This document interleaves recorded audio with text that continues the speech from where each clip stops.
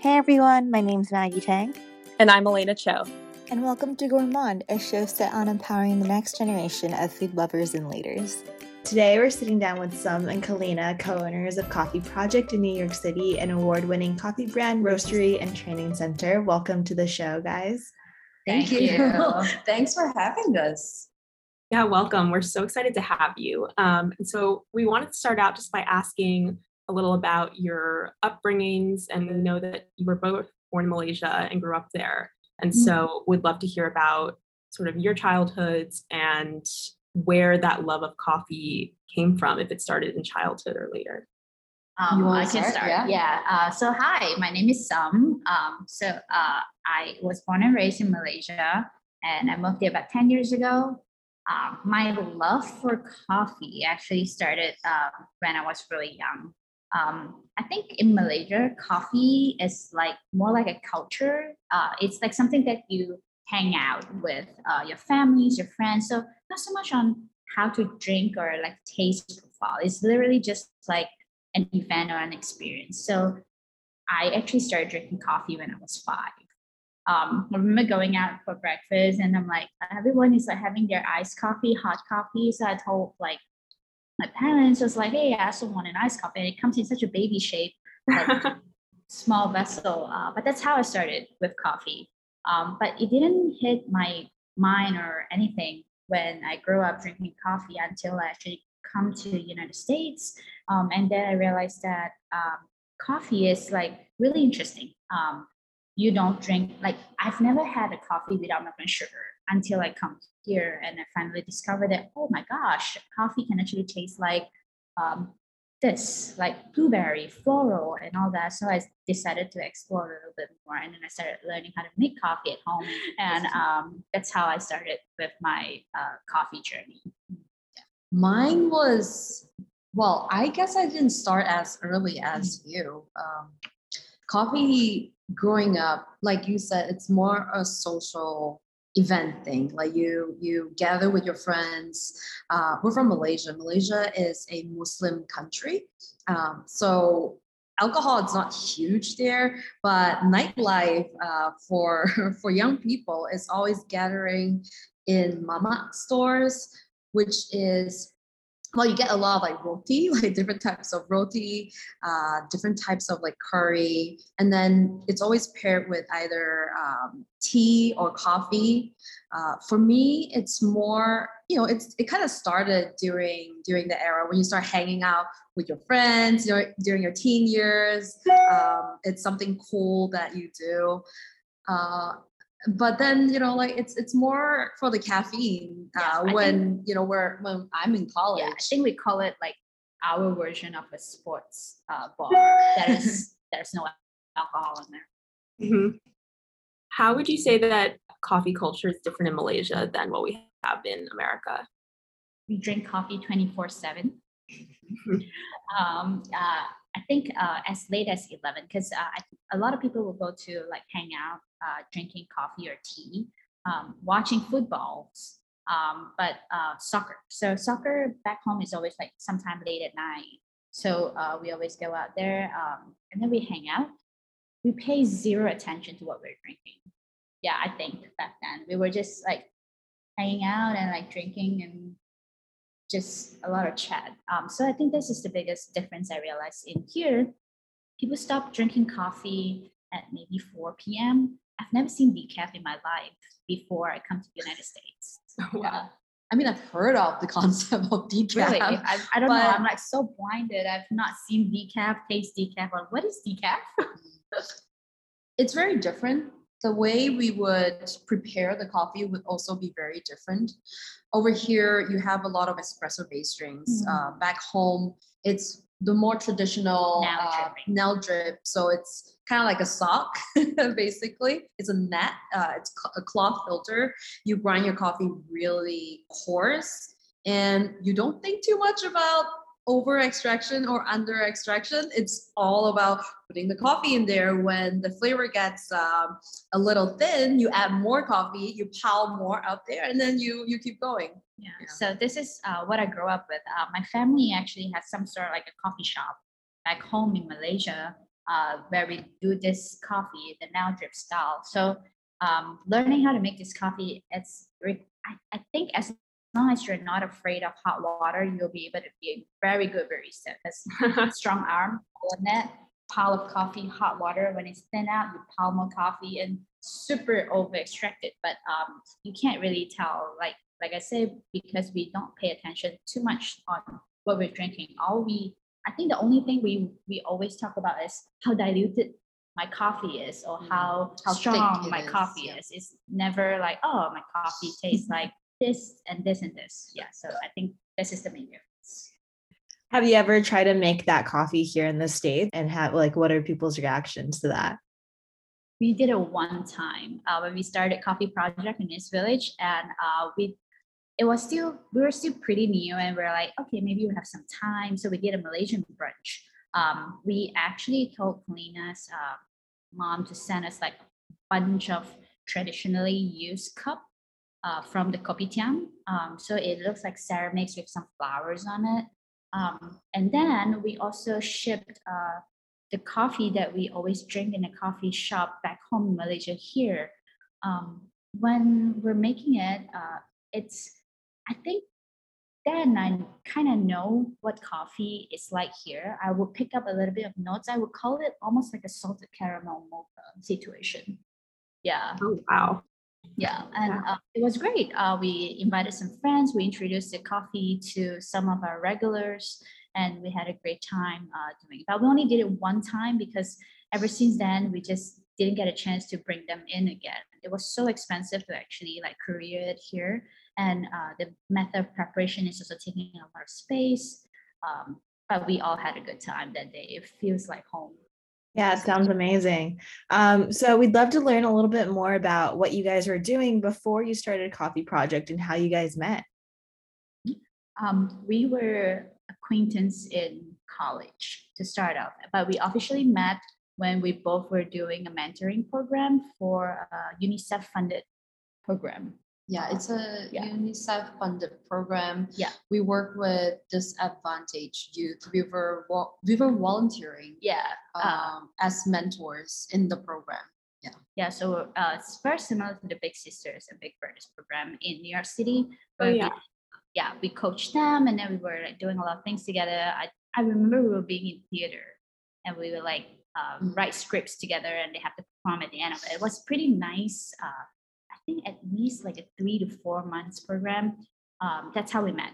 Then we both parted ways. I came here for work. I got transferred here for a job, and I stayed in New York City. Then we met again in New York. Yeah, I came here for school. I went to Minnesota for college. Huge difference in weather. Yeah, definitely. It was so cold. More like the culture shock came from the weather. More. After graduation, I came to New York for work, and I work as a case manager. I work with individuals with developmental disability. I majored in psychology back in school, and then we met again in New York. It was after probably 3 to 4 years here that we decided to start Coffee Project. Oh, much later. When we decided to start Coffee Project, we already dated. We were already dating and like seeing each other. Yeah. I think it was in 2015. We started Coffee Project. I came here in 2010 for work, so it was 5 years. About 5 years. Yeah. So you guys were in New York for a while. Who had the idea for Coffee Project? And clearly, coffee was a part of both of your lives. I'd love to hear that story too, and sort of what made you take the leap and actually do it. So we both like to hang out a lot in coffee shop. We also like to drink coffee. Also like to do a lot of. I like to do a lot of things with my hands. But I think the ultimate push for me to say, hey, I want to start a coffee shop is when I got really burned out from my previous work. Because I was in IT, so it's like long hours work, don't feel much appreciation, and it's a very male dominant industry. So voices can't be heard that much. So when I got back, I just told Kalina literally like, hey, why not we start something on our own?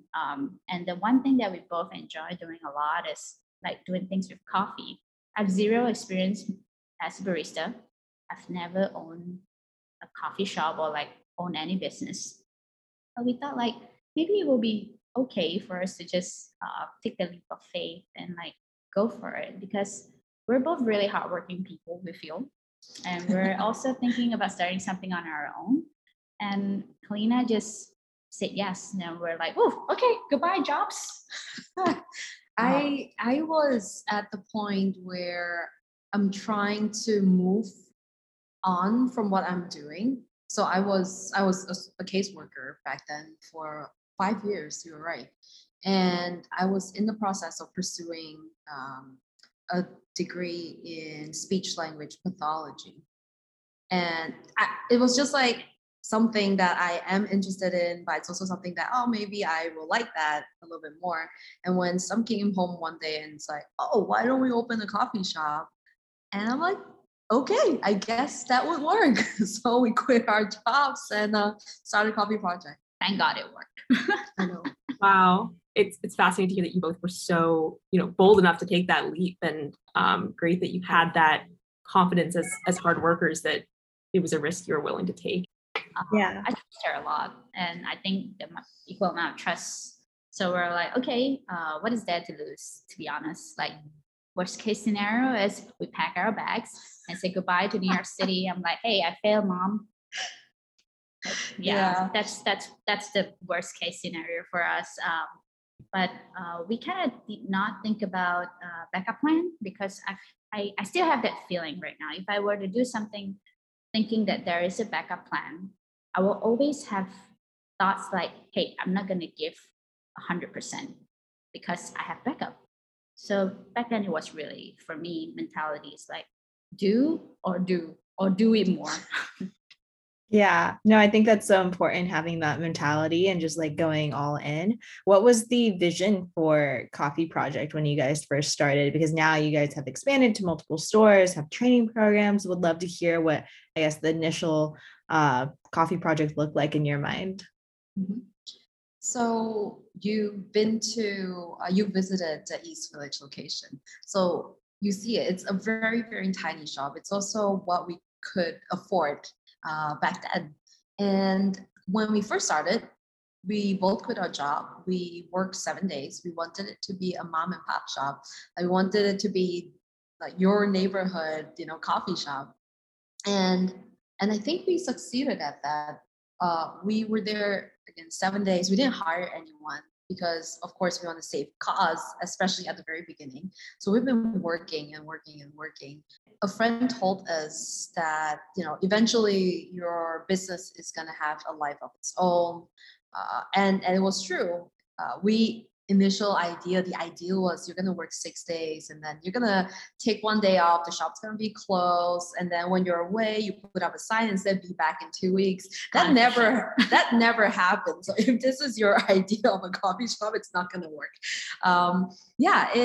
It kind of had a life of its own. We were really lucky that we got picked up by a local blog.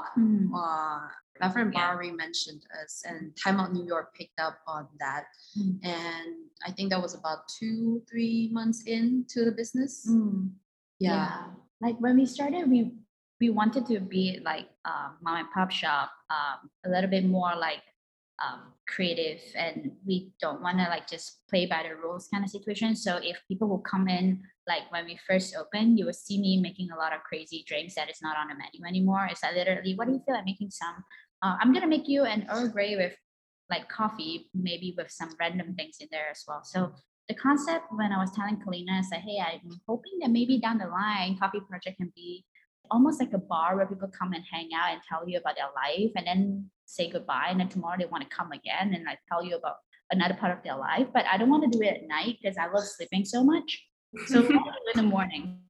It kind of did. We make so much friends and we don't really have a menu to follow except when people want to come in and drink a cappuccino or latte. I still remember all this crazy drinks that we whipped up.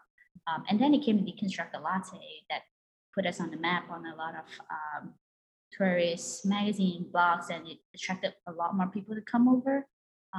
And our nitro flight, so that's when we decided, like, oh man, this is not gonna make it. We can't really do it the way we want to do anymore because we cannot keep up. There are days where people will wait 20 minutes for hot chocolate. And we're like, okay, no, Kalina, this is bad customer experience. We have to figure out a way. Yeah, I mean, what drew me there was the deconstructed coffee. I thought it was so interesting. How did you guys come up with that? Travel. So we travel quite a bit before we started Coffee Project. And we were in Seattle. Seattle. And then there were a lot of places where you get to drink a lot of different coffee. And then deconstructed latte, giving all the credit, is actually from Slate Coffee Roasters. And we were there, we tried it. And then we took this concept back to New York City when we were sourcing for our espresso and milk. We do this at home all the time because we want to see how our coffee tastes like when it's on its own and with milk. And then when we finally decided to, found the coffee that we profile flavor that we want to go for and find this milk that we want to do, when we put together and wanting to do deconstructed latte, we thought, like, if we just bring it to the table and someone order it, they don't see why we're doing it. Just like how I feel when I was in Seattle, like, why are you doing it? You're pouring coffee in glasses and you're drinking it, very pretty, very photogenic, but why? Because I want people to know that this is my process of constructing a latte from the deconstructed version, because a lot of people don't know that there's espresso in the latte. And this is also the friendliest way for us to introduce an espresso to a person who don't drink espresso. It's intimidating if you go into a coffee shop and say, hey, can I have an espresso all to myself? Therefore, we decided to do it this way, bring it to the table, tell people where the origin of the coffee is, why we source this milk, and how you will drink it, and create that bridge of communication between the customers and the barista. Yeah, I personally enjoy that a lot. Yeah, no, absolutely.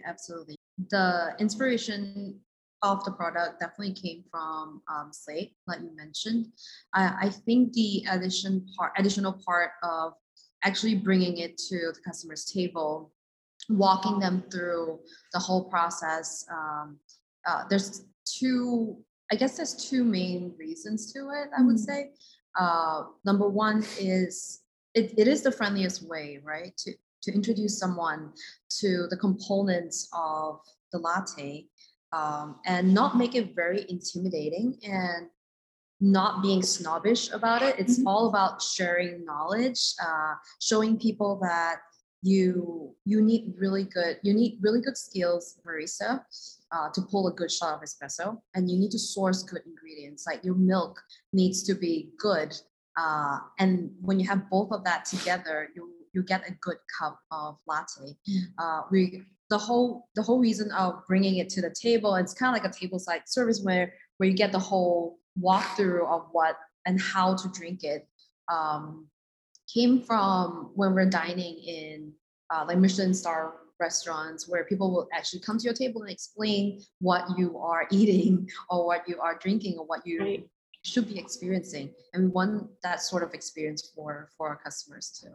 I love that. And I also, you kind of touched on this, but you're not only then bringing connecting the customer with the barista, but then it's extending back into how you're sourcing and connecting them with the source, which is amazing. How do you guys think about sourcing when it comes to both, you mentioned your milks and also your coffees and sort of everything that you're incorporating? Back then, it was just really the taste. I want things that taste good in the shop. I will only serve things that I will eat in the shop, drink in the shop. But now in 2021, I'm thinking a lot more about sourcing responsibly. Like, where am I sourcing from? Where does my money go? Because now we have purchasing power, where the company can decide on where this money can go to, supporting a certain farm or producer. And I personally have this really big focus on sourcing from women producers. I like to source from women coffee farmers, and encourage a lot more other women businesses to work together. It's because I think partially, maybe unconsciously, I feel like as we start Coffee Project, we actually have gone through a lot of hardship, not knowing that it's because we are women entrepreneurs. Right. Yeah. So now that we have a chance, we want to do our part as well, be it however we can help. Yeah. So this is one of the biggest focus we have in Coffee Project. Yeah, responsibly. Yeah, no, I agree. And to us, it's also about the sustainability of the whole coffee supply chain. Coffee come a really long way, and a lot of the times in country of destination like the United States, when we see coffee, it's usually in the form of liquid, right, or roasted beans. We never really get to see what happened at the origin. There are people who actually farm it. You'll be surprised there are people who don't know that coffee is a plant. It comes from a cherry. It's the seed of a cherry, and that there's a lot. It's a very labor intensive process. It goes through fermentation, just like wine, but it doesn't fetch the same price as wine, right? So I guess for us, it's very important to be able, like some said, to use our purchasing power to help people at the source of at the very source of coffee, which is the farming level, the producers level. It's only when the whole supply chain survives that we'll be able to even get coffee. It's great to hear you speak about, because like you said, people don't realize, I think, and we're so detached now as consumers from that source. And I think that, there are some great companies like you guys that are working to sort of combat that and the whole movement around it nowadays. But I think that, yeah, as consumers, it's easy to feel very distant and separate. Yeah, I won't be surprised if down the road, maybe 10, 20 years later, like people don't even see what whole bean coffee looks like. All they know coffee comes from maybe a capsule, and that's it. A machine will do it for us and things like that. So we advance along with the what the world has. At the same time, we want to be able to advance in a way that we can do our part in sustainability and sourcing, and making sure there's a balance between everyone. Now we all know a lot of people are drinking pouches, Keurig cups, because it's convenient. So how can we as a company who source responsibly also advance with this through this route? Because then, if not, people will just be sourcing from resources that maybe don't care much about the environment. So there's a big movement in the specialty coffee world as well. We're not as rigid as oh, I just want to do this. I've seen more and more people who care are moving towards doing things like this, so that convenience can bring more people together and understand the concept that coffee farmers need to be paid what they deserve. Yeah. I think it's so incredible how thoughtful you guys are about how having a coffee shop can lead to education and lead to more training opportunities and just more conversation about what's going on in the coffee world and what the average consumer can do. Can you tell us more about expanding Coffee Project from the one shop in the East Village, and now you guys have training programs? Yeah, so we started with East Village, sort of like a mom and pop shop style. We hired a few team members back then, and we were really happy because we can finally get a day off in the week. And then it just so happened that one of them needs to move to the UK. One of them is moving back to Pennsylvania. And then one of them is moving on to a manager role in a bigger company. So at that point, it just got us thinking, well, most people want to grow, we want to grow too. But they're not at a point where, young people are not at the point where they're just happy working as a barista. Everyone wants to grow.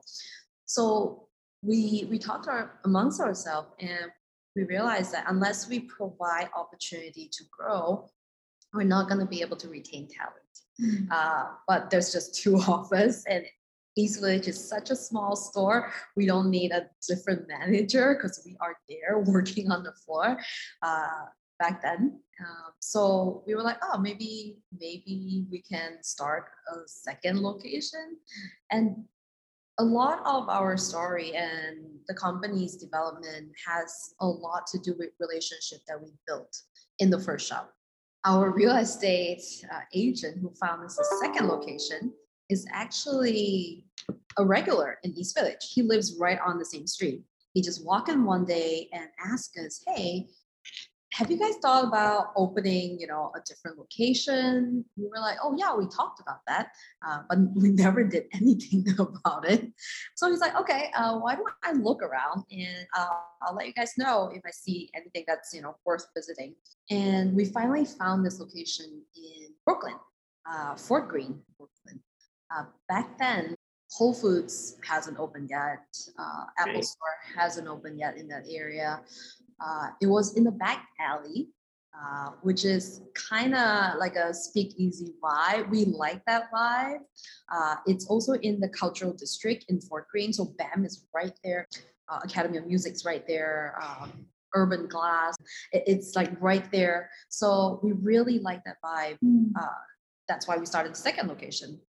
And then after a while, we realized that our team members are mainly coffee professionals. So they actually work full-time in coffee and they want to advance their career in coffee. So again, we get together, we kind of like talk about this and we're like, okay, we have people who want to be in education. We have people who are interested in competing in coffee. We have people who are interested in roasting. Like, how do we bring everything together? There was an opportunity at that point to open up a location in Long Island City, which is the one that we're in right now. We came and took a look at the space, and it's big enough for us to do everything we want to do.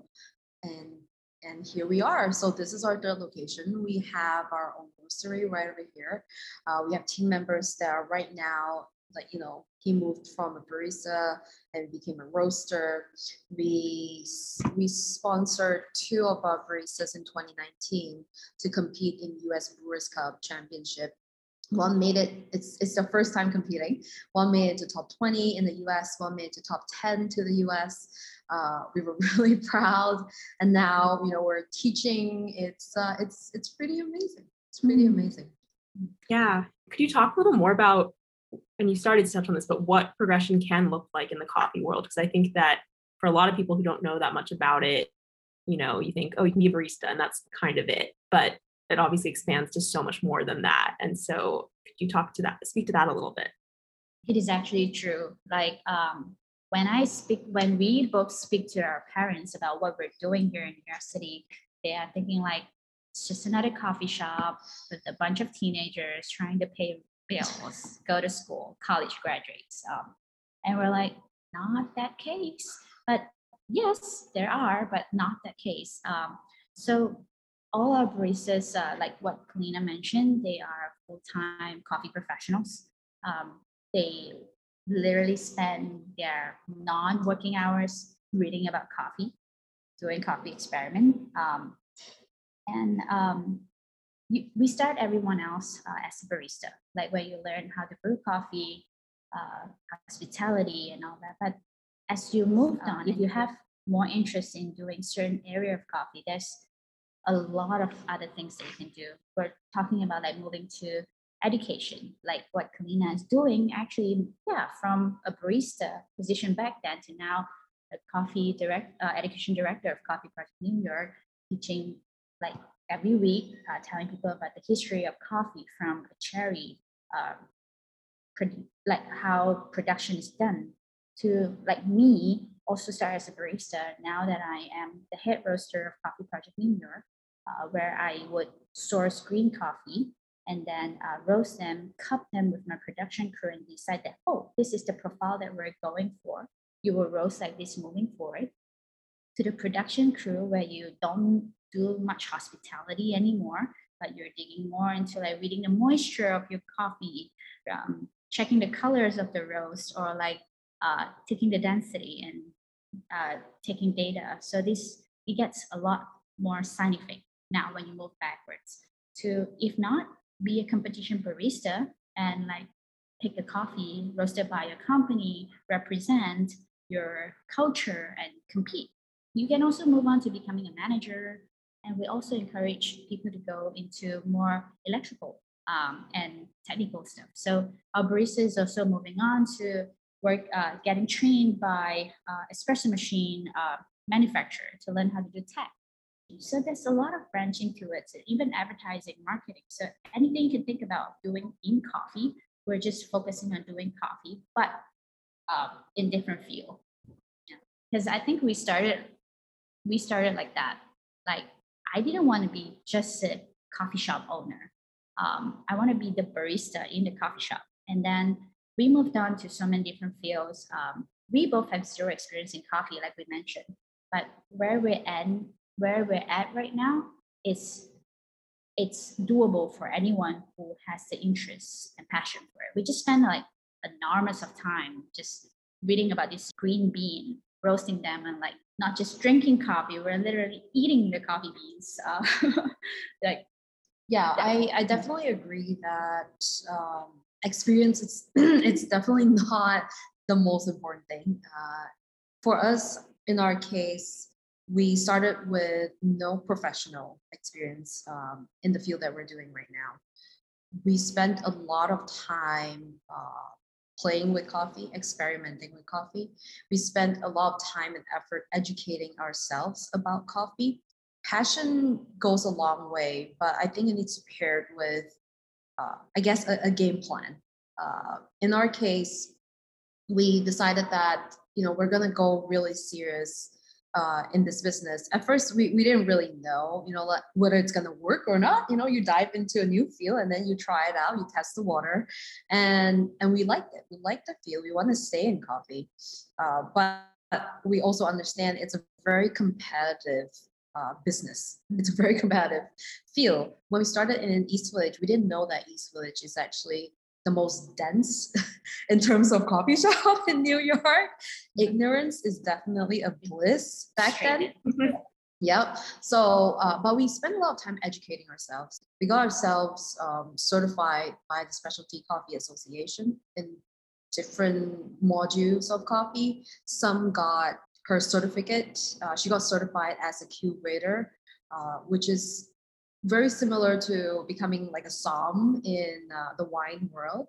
So you go to like 19 different crazy tests, put your sensories to test to be able to calibrate and to tell the differences between the grade of coffee. So we definitely came a really long way. But it's all just to equip ourselves with enough knowledge in the field that we're in. And of course, to make sound decisions based on what we know. I think that exam changed my life in coffee because before I have a chance to actually dive into more in coffee or take the Q exam, we source based on taste. And I get very hard-headed sometimes when I want the product because of how it tasted and all that. And I just keep searching and scouting.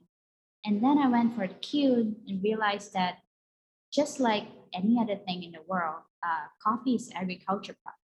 There are good days and bad days. And I learned a lot more about coffee, cherry on its own in the farm and how it's being produced and why it is this taste. So now when I get my hands on any coffee that I think I want to do, it's about bringing the best out of that coffee instead of just looking for the best coffee. Yeah, it meant so much more for me right now because I'm thinking about people who spend a lot of time growing the trees, but because of the environment, not having the altitude, not having the resources to produce certain quality, then doesn't mean that their coffee is not as good. It's just limited resources. Yeah, I think because again, like coffee is an agricultural product, you sometimes don't get to choose what the outcome is. You can try your best planting it, nurturing the tree, harvesting, during, when it's really ripened. But like some said, a lot of farmers don't have the resources to do some experimental processing to bring out very interesting flavors out of the coffee. But it doesn't mean that the coffee is bad. And they definitely deserve the recognition for the hard work that they've put in. Yeah. So we go a lot by relationship now. Most of our coffee that we offer in the coffee shop, we have coffee selection that we have been working together for like 2 years down the road, 3 years down the road, same farm, same producer. That's how relationship became. And then we have coffees that I know that, oh, it's interesting. We can source something like that. But once we start talking to the producer and you develop this relationship, you realize that because of the commitment that we did for them during this whole year, they have the money to try something new and then produce new coffee that they think that it's going to be interesting and they offer to you the next year. So it's exciting for me. I don't know. I feel like these are the things that I get really excited about. Yeah, it's like a little more impactful for sure. Definitely. Well, you two are so inspiring and what you've built in our building is amazing. And so kind of starting to wrap up, we wanted to ask if you have any advice for particularly young Asian American Pacific Islander women who are looking to either be entrepreneurs, enter either the coffee industry or hospitality in some sphere. I think the number one thing that I would definitely think it's important is really be flexible and be determined. Like sometimes you want to do it and things don't really will go your way. It will just hit you in your face and tell you like this is not meant to be. We have had it so many times when we were starting Coffee Project in East Village. It's like a roller coaster. You start off like having a great day because you got something, and then 3 hours later you realize that someone took it away from you.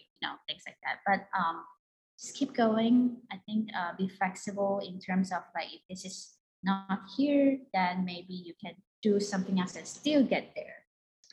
I remember times where people would open the door when at the very beginning and saw, like 2 Asian women behind bar and walked out. I think building, a strong mentality and telling ourselves that our product will eventually speak for us is very important. I think the mentality of an entrepreneur is, you go into work and you're not just making coffee, even though you're in the coffee field. You're going in there with the mindset of solving any issue that is being thrown your way. It's very important. And once you have that mentality, whatever that's being thrown at you, you'll be like, okay, I'm just gonna fix this. Well, a pipe burst, sure, let me fix that. The pump stopped working, great, never mind. I'm gonna go fix that. No espresso machine, no issue. We'll figure out a way to get you your coffee. Yep. Yeah. I think it's that mentality of like keep going. And many people told us like, you have to know when to stop and when to take a break. Taking a break, yes, definitely. We don't know how to take a break, which is really bad. But you know when to stop. I will not let anyone tell me when to stop. Okay. Yeah, that's incredible. You guys are amazing. And our last segment, we call it the quick fire tasting menu. And we just love to hear the first answers that come to your mind. So the first question is, what is your go-to coffee order? Drip coffee. Second question, your favorite pastry and coffee pairing? Almond croissant and drip. Plain croissant and drip coffee, or butter cookie and drip coffee. That works too. Dark or light roast? Light. Medium. Sorry. That works too. It could have been dark, medium, or light. What's your favorite takeout right now? Fried chicken. She's definitely going fried chicken. A Thai Hainanese chicken. Oh, do you know what I'm talking about? I don't know if it's butchered the name. Yeah, we'll probably butcher the name. It's Im called Khao Man Kai. Yeah, it's like a Thai Hainanese chicken rice. Yeah, so good. Where do you get it from? Where is it? It's in Elmhurst in New York, in Queens. Yeah. After a long day, I think that is what we want. Like we will drive all the way and just grab it. Adding it to the list. And finally, who's someone in the food world or coffee world who you think is doing something cool that you want to give a shout out to?